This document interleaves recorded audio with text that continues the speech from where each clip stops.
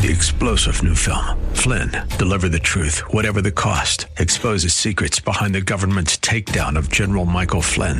Flynn knew what the intel world had been up to. He ordered the first audit of the use of contractors. This set off alarm bells. He told the truth. He was the most dangerous person for Donald Trump to hire. They had to get rid of Flynn. Flynn, deliver the truth, whatever the cost. Available now. Watch it today. Go to salemnow.com. salemnow.com.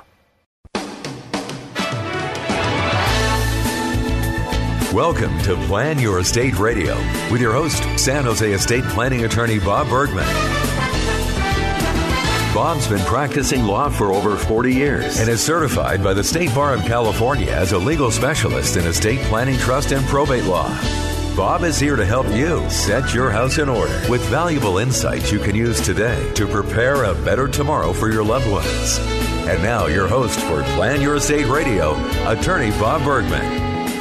Good afternoon, Bay Area. This is your host, estate planning attorney Bob Bergman, feeling every one of those more than 40 years of practice today. If you've ever moved your home or moved an office, as I did the furniture move this morning into my new office here in Cambrian Park, I'm bone tired. I mean, I'm sure everything hurts. There are parts of my body that I didn't realize could hurt that are hurting right now. And I'm sure if you've ever done that before and you've ever moved bunches of boxes and furniture and stuff like that, you'll know the pain that I'm feeling right now. So, but I'm in my new digs here in Cambrian Park. There's stuff all over the place, and I'm probably going to be spending a good part of this weekend going through my office and deciding where things go, because I did get rid of a bunch of furniture in the move, but there's still a bunch left, and I have to figure out where is it all going to fit. And that's always a lot of fun. I want to let you know that I do have my estate planning workshops coming up in my new office here, coming up on Saturday morning, August 6th. At one workshop is at 9 o'clock till about 10:15, and the second one starts at 10:45 and goes till about noon. So there's a half an hour in between to give a little bit of leeway and a chance for people to clear out and new people to arrive and occupy the limited seating at these workshops. My second workshop at 10:45 is almost completely full now. I think there may be 1 or 2 spots left of the 18 that are available. There are more spots available for 9 o'clock, but even then, that is starting to fill up. There's only a week from tomorrow morning will be when the first workshop starts at 9 o'clock. So if you're interested in finding more about estate planning, some estate planning issues, and finding out whether those are things that would be issues for you and your family, and something that you should actually consider in the planning process, and whether you should do planning at all, this would be a good workshop for you. There's no obligation. You can go to my website at lawbob.com,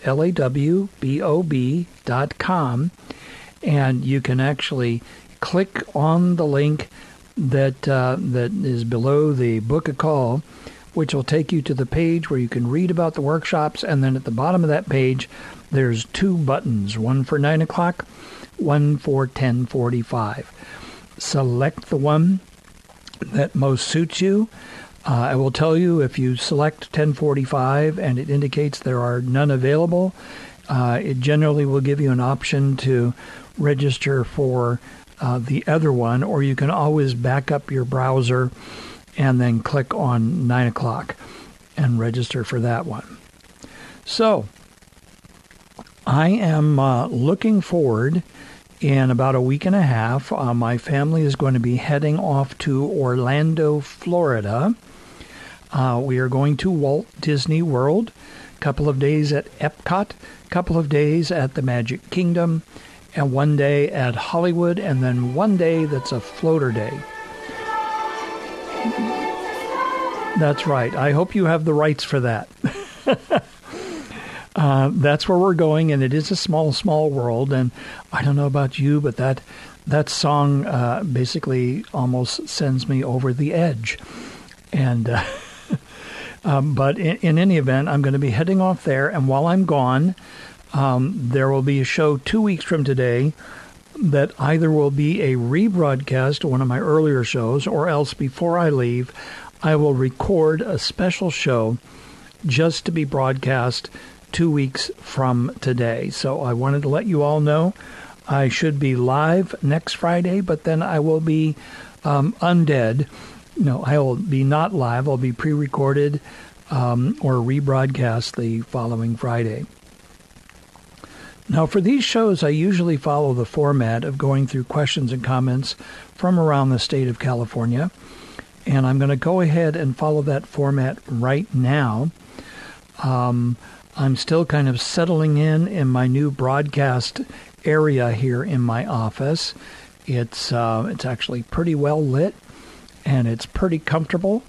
I have a lot more room to maneuver around than I did before, which means that I can broadcast live on the air while I'm doing calisthenics or jogging in place or something like that. Seriously, I'm not doing anything like that. I will say that because of the move I've been doing into this new office, I am so tired right now that I'm a little bit loopy, and I may be coming off as a little bit disconnected today. But let's dive right in with some questions and comments from around the state of California. Here's one out of San Francisco, which I thought was pretty interesting. Person says, my mom passed away recently. Approximately 5 years ago, she did a living trust that included all of my siblings. But when she was diagnosed with terminal cancer, she wanted to make changes to the trust to leave everything to me. Apart from that, she also wanted to refinance her house and take money out so she could travel. My siblings were on board with the plan. Prior to my mother's death, we refinanced the house, and I was added to the loan and title since she didn't have any income, and I had to help her get the loan under both our names. The bank also required the living trust to be remade and my name to be the only one to receive property. There's some drama in the family now, and one of my siblings threatened to sue me for the house. Can she do that? Answer, yes, she can do that. Is it likely she'll succeed? Less likely that she'll succeed. As person said, we're a large family. Everything was discussed prior, but unfortunately, due to life events, this has now transpired. So you got a sibling threatening to sue. Someone can threaten to sue. Someone can actually sue. There's nothing to stop somebody filing a lawsuit for just about any reason under the sun. As to whether or not this sibling is likely to prevail, that is a broader question. And if there's plenty of evidence and even testimony from the other family members about what was being done and what mom wanted and what they all worked out and everything, the likelihood is the sibling will not prevail in any lawsuit and would be well advised not to actually go forward with something like that. Okay, here's a question out of Fremont, California, and I'll see if I can unpack it. Can a trustee transfer property that's titled under a bypass trust, 50%, and a survivor's trust, 50%, to a beneficiary? And let's see. It says Prop 19, family transfer from parent to son. So the real question here is, if there's a bypass trust, typically a bypass trust would indicate that half of that property is in an irrevocable trust. Because it's an irrevocable trust, you generally can't just transfer it out unless we're talking about transferring it to the ultimate beneficiary. Then perhaps the surviving spouse could transfer it if there's only one beneficiary. This is the kind of thing that probably should involve sitting down with an attorney and sorting out just what can or can't be done. It's not real clear that you could just do that. Okay, we're coming up on the first break of the show today. And when we come back, I will do some more Plan Your Estate radio. And we'll get more questions and comments from around the state of California. So we'll come back after the break, a few minutes or so, listen to the commercials, probably some good people advertising on my show, and go patronize them. Talk with you after the break.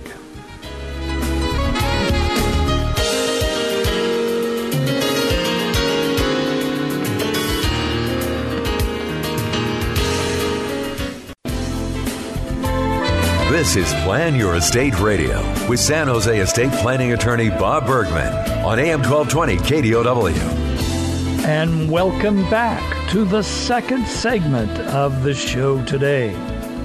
I thought I might use kind of a little more of a broadcaster voice. Thank you. Accepting the award. No. Actually, a little side note. Several years ago, when I was in high school, I had a dream of being on radio. And I actually sent away for records from the Columbia School of Broadcasting. And some people, I'm sure, have heard of that. Yeah, they've heard of that. And back then they would send you records, and then they had booklets, and they had scripts that you were supposed to read and record on a cassette tape player, and then you would record your copy, as they say. That's radio and television lingo. Your commercials or whatever they were. Then you mailed them to the Columbia School of Broadcasting, and then you'd wait, and then they would mail back critiques of how you did. And I don't think I ever actually finished their whole program, but that's when I kind of got this idea of I'd like to be on radio. And then fast forward several years later, after doing many, many years of community theater, singing, acting on stage, a little directing, all those kinds of things, I end up with time on my hands. And I decide to actually go to a voice studio in San Francisco, and I start traveling there and taking classes on doing commercials, doing animation voices, which would be my dream job, to animate cartoon characters, be the voices for them, because I do funny voices. I do lots of accents and dialects and things like that. And I studied that, and then fast forward a few years after that, and I had a show on KFAX, the sister station to KDOW. That's KFAX 1100 AM. And it was a Saturday show that was pre-recorded, half-hour show, and I would go into the studio in Fremont and sit down usually every other Wednesday for an hour, and I would lay down 2 half-hour shows in that hour. We'd record the segments, and then they would put them together and broadcast them on Saturday. I did that for a couple of years, and then I stepped away. Then I had the opportunity, about 4 years ago, a little over 4 years ago, I was approached with the opportunity to actually have a live talk show on KDOW. They were opening up some live slots Monday through Friday afternoons from 2 to 3. Wednesday was already taken because that probably would have been my first choice, hump day, you know. But because that was taken, I said, give me Friday afternoon. Because Friday afternoon, there's going to be people that have left work early, starting the weekend, or they're driving home from work. They left early and they're on their way home and they're listening on the radio.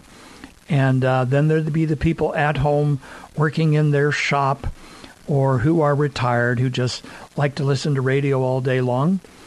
And so I picked that time slot, And I've been doing this show for over 4 years now, in this same time slot here on KDOW 1260 AM. I plan on doing this. Sorry, 1220 AM. Thank you, Mike. 1260s, yeah. 1220. I'm sorry. I told you I was tired when this show started. I can't remember the calls, the where I am on the dial. But you're listening there, out there in my listening audience, so you knew where I am on the dial, and that's good. So 1220 AM KDOW, and I plan on doing this as many years as I'm able to get behind this microphone and go forward. I hope that what I do on this show actually helps educate, entertain sometimes, cause some distress at times. And I will tell you, that's intentional on my part, because estate planning is something that if you do it when you have plenty of time to think about it and you're healthy and there's nothing pushing on you, it's not that difficult to do. It can be life-changing to do the planning. The worst time to do the planning is when you're forced to do it because you've been diagnosed with a terminal illness or something else has gone wrong, and you just have to get this done and in place as quickly as possible. Then it's very stressful. So I tell you these situations from around the state of California in the hope that you'll hear them and it will encourage you to actually take action. Take action right away to get your planning done so that you're not facing the kind of situations that I read on the air every week on this show. You can go to lawbob.com, click on the book a call to book a consultation with me. I have some availability over the next week and a half before I go away to Orlando. And then, of course, I'll be available after I come back from Orlando, which would be basically after the 17th of August. I'll be gone from the 10th to the 17th. Please consider doing that. This is something that your family will thank you for if you get it taken care of. They will not thank you if you don't do anything and they're forced to go through the probate process to inherit from you, which can take months and months and months of time, and in some cases could even take over a year.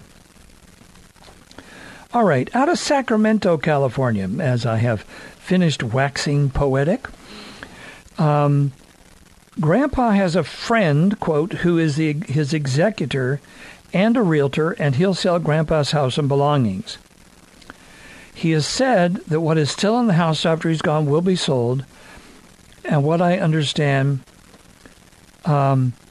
it's up to him if it's not stated in the will, and the money goes to the trust. This makes no sense at all.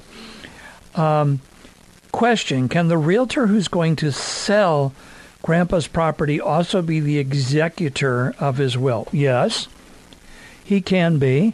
Hopefully, if he's actually doing double duty, he has he won't double dip and actually charge to be the executor and charge to sell the real estate. Because if he sells the real estate as a realtor, his responsibility as the executor is maybe to sell that real estate. He could double dip. Hopefully Grandpa has worked it out so he doesn't double dip. That would be my concern. Okay, we're coming up on the mid-show break. When we come back, I will continue with more Plan Your Estate Radio. This is your host, estate planning attorney Bob Bergman, broadcasting from Cambrian Park in San Jose, California. And we'll see you on the other side of the break.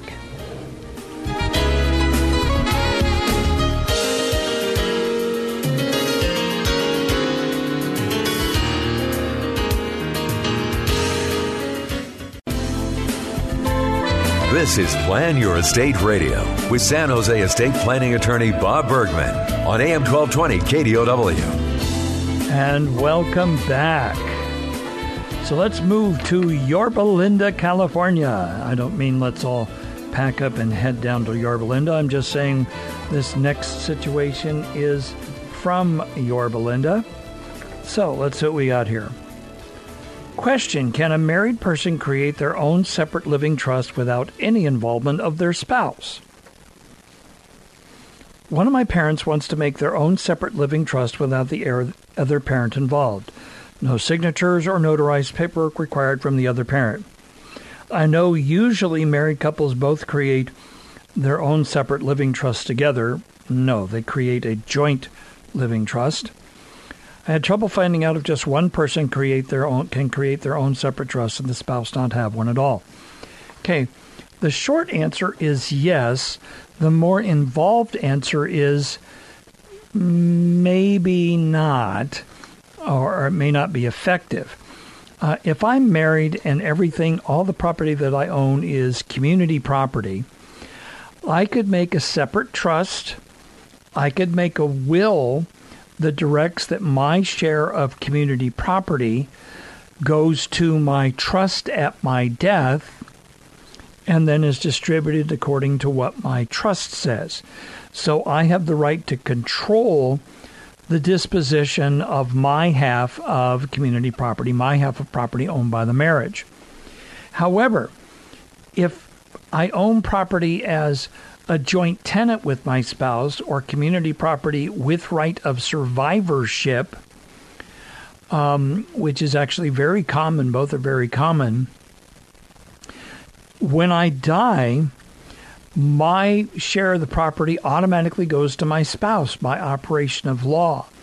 A will that I've done or a trust that I may have prepared, those things don't really figure into the equation.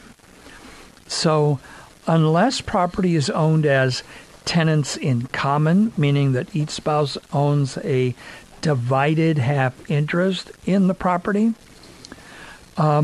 doing a separate living trust and a separate will may not be effective to actually transfer the interest of one spouse separate from transferring, separate from having it go just to the surviving spouse. So it's a yes, but it's a qualified yes.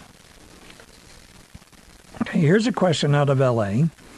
Can an heir pay the attorney's statutory probate fees from her own pocket?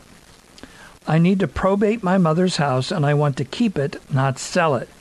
There's no cash in the estate to pay for probate fees and the attorney. How can I enter into a contract with the attorney to pay for everything myself out of pocket instead of the attorney getting paid from the estate? What's the proper way to do this? Now, what I'm about to say may be different in different counties here in California. For example, in Southern California, this is out of Los Angeles, I've had colleagues say that the court required approval of payment of any fees to an attorney, even if the fees are paid outside of the estate.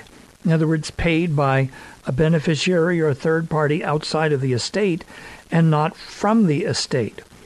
Up here in Santa Clara County and also in San Mateo, I have done probates where I just get paid directly, typically a fixed fee that I charge, and I request people deposit that money into my trust account, and then I draw against that fee as we go through probate. And then when I do the file accounting in probate, I tell the court in the petition that no statutory fees are being awarded to me from the estate and that fees have been paid from a collateral source, meaning outside of the estate. And I just ask the court to affirm that assertion. And I also have to indicate in the petition that the fees that I charged did not exceed what the statutory fees would be. Otherwise, the court would be upset with that. But other parts of the state, they won't let you do that. Santa Clara and San Mateo, my experience has been They have no problem with me getting paid along the way for work that I do along the way, instead of having to wait until the very end of the meal to have the bill paid, which is what statutory fees, that's kind of like going to a restaurant, having a 7-course meal prepared and served to you, spending several hours there dining, and then you don't pay for the meal till the very end. Probate's like that, only it's instead of several hours, it's several months before the attorney gets paid. So that's why I tend to not charge the statutory fees. I charge a lower fee, typically a fixed amount, just as a fixed fee to handle the probate paperwork. And that way I can legitimately, at least in San Mateo and Santa Clara, pay myself along the way, and I don't have to wait till the very end to get paid.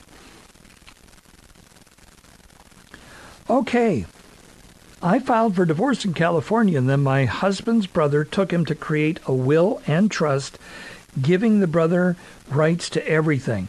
Then my husband passed away. The divorce never went through. Can he do that? What are my rights? Well, this is kind of the flip side of the earlier question. In this case, a will and trust were created by the husband after divorce was filed by the wife. And what that suggests to me is there may have been some advice for the husband to create a will and trust, deciding where his half of community property goes, which he can do. And in fact, it might be recommended in many cases to do that if you don't want things to automatically go to the spouse that is divorcing you. However, this involves coordination between your family lawyer and your estate planning attorney. You don't try and do this on your own, because there are rules when you file for divorce about what you can and can't do. And in some cases, it's very possible to accidentally violate those rules and end up in contempt of court. That's contempt of the family court. So I recommend this is not a do-it-yourself thing to do. You need to work with someone who's knowledgeable and who's going to make sure that you don't end up in trouble with the court. Okay, here we go. From Bakersfield, California. Person says, Grandma had severe dementia. Our dad passed away, and both he and my uncle were pay-on-death beneficiaries on Grandma's stock account. Our uncle requested a new account be opened, removing our dad as pay-on-death by mail. Okay. Grandma was not in her right mind and did not know what she signed. Oh, so the uncle basically had Grandma sign papers changing the pay-on-death beneficiary on the stock account. My uncle controlled all her finances, paying bills, etc. He exercised undue influence over her. He wrote checks to his son in large amounts before she passed. He told us he would transfer our father's portion of stocks to us, but then changed his mind, told his broker not to do it. He now claims that they are all his and we don't get our father's portion. Grandma had a will my uncle now claims is missing, so she died intestate. Bank statements tell the story of money he's taken before and after her passing. Grandma always told us and said it in her will everything was to be split between everyone. A neutral administrator is going to be appointed, but the stock account has not been included in the probate. How do we get our father's portion of stocks? There's only me, my sister, and my uncle remaining. Well, if Grandma was elderly, which it sounds like she was, the uncle may have actually committed elder financial abuse in handling Grandma's stock account that way, especially if he took money out while she was still alive and wrote big checks to his son. That's basically embezzlement, and it may very well be that complaining to Adult Protective Services or the fraud division in Bakersfield in the DA's office, have them look into that, and if they determine that he in fact did embezzle from Grandma, then they can actually go after him to get that money back. Maybe even go after his son as well if he knew full well that it was Grandma's money that was being handed to him. There may have even been a criminal conspiracy going on there. So that's what I would say. It's not part of the probate, but at the same time, you may be able to go after your uncle to actually get things back. That's something to keep in mind right there. Okay, we're coming up on the third break of the show today. And when we come back, we'll wrap it up for today with more Plan Your Estate Radio.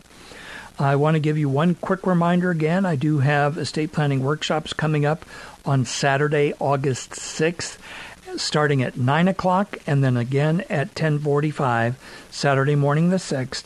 You can register at lawbob.com by going there and clicking on the button for my seminars and workshops. Then drop to the bottom of the page where you can register.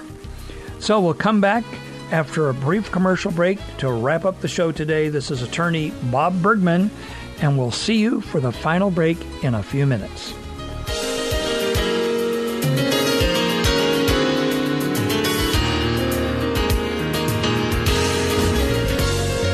Now, back to Plan Your Estate Radio with attorney Bob Bergman. Hi, welcome back to the final segment of our show today. Okay, all right, well, okay, this isn't, we'll kind of skip that one because it doesn't really make much sense.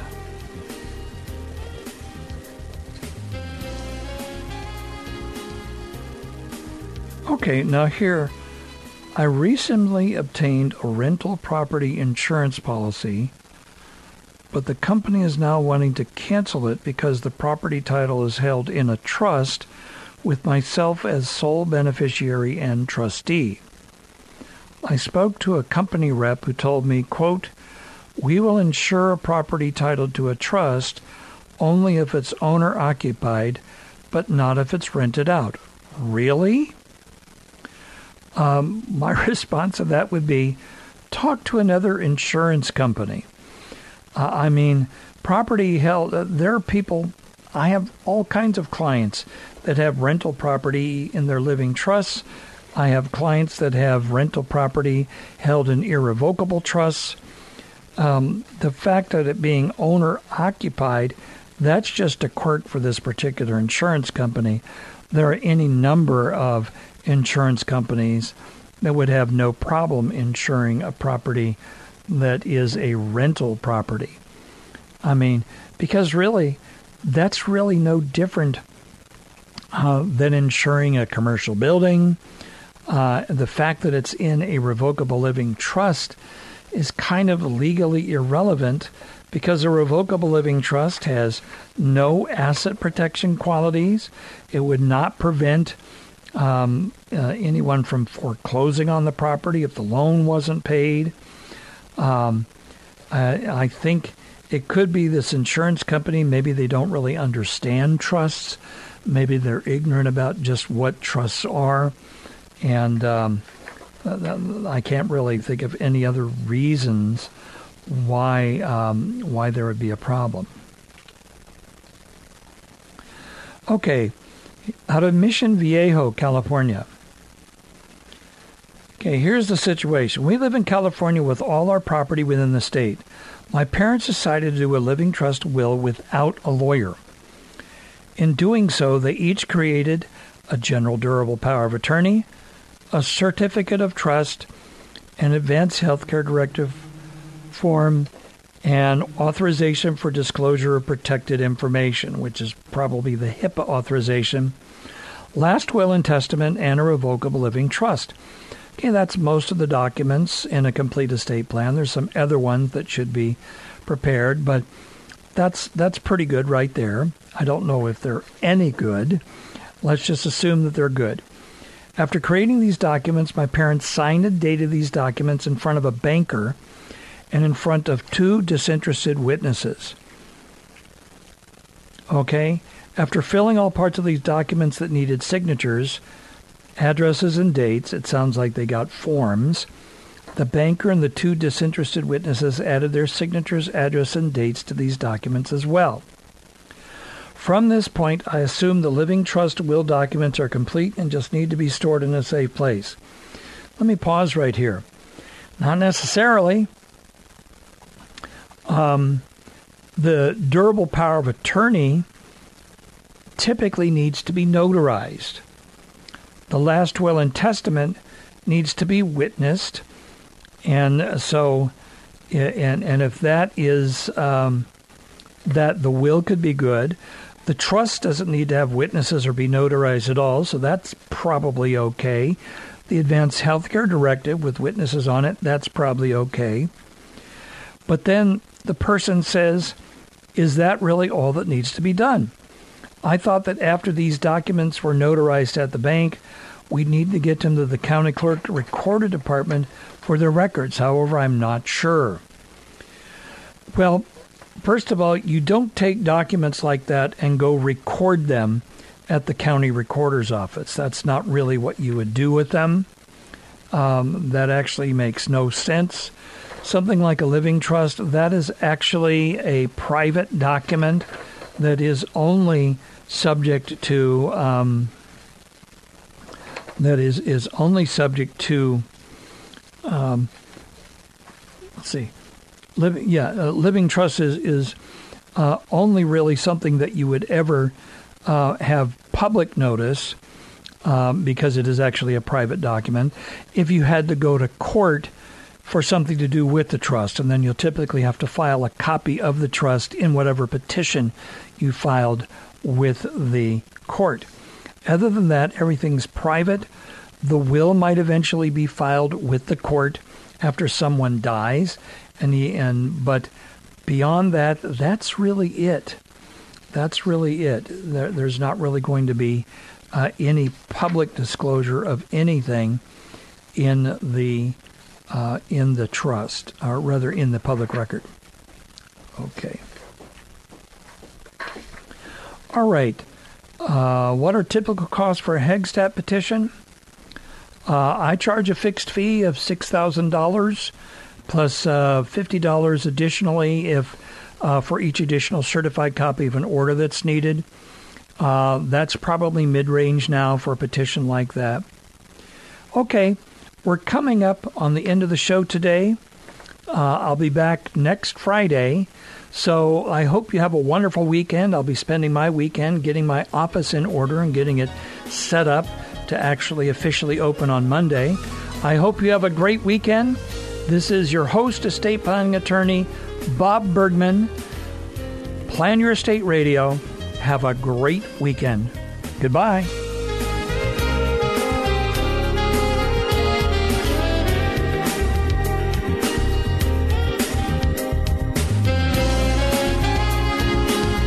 You've been listening to Plan Your Estate Radio with estate planning attorney Bob Bergman. For more information on today's program or to schedule a consultation, visit lawbob.com. LAWBOB, lawbob.com. Or call his office in San Jose, 408-247-0444.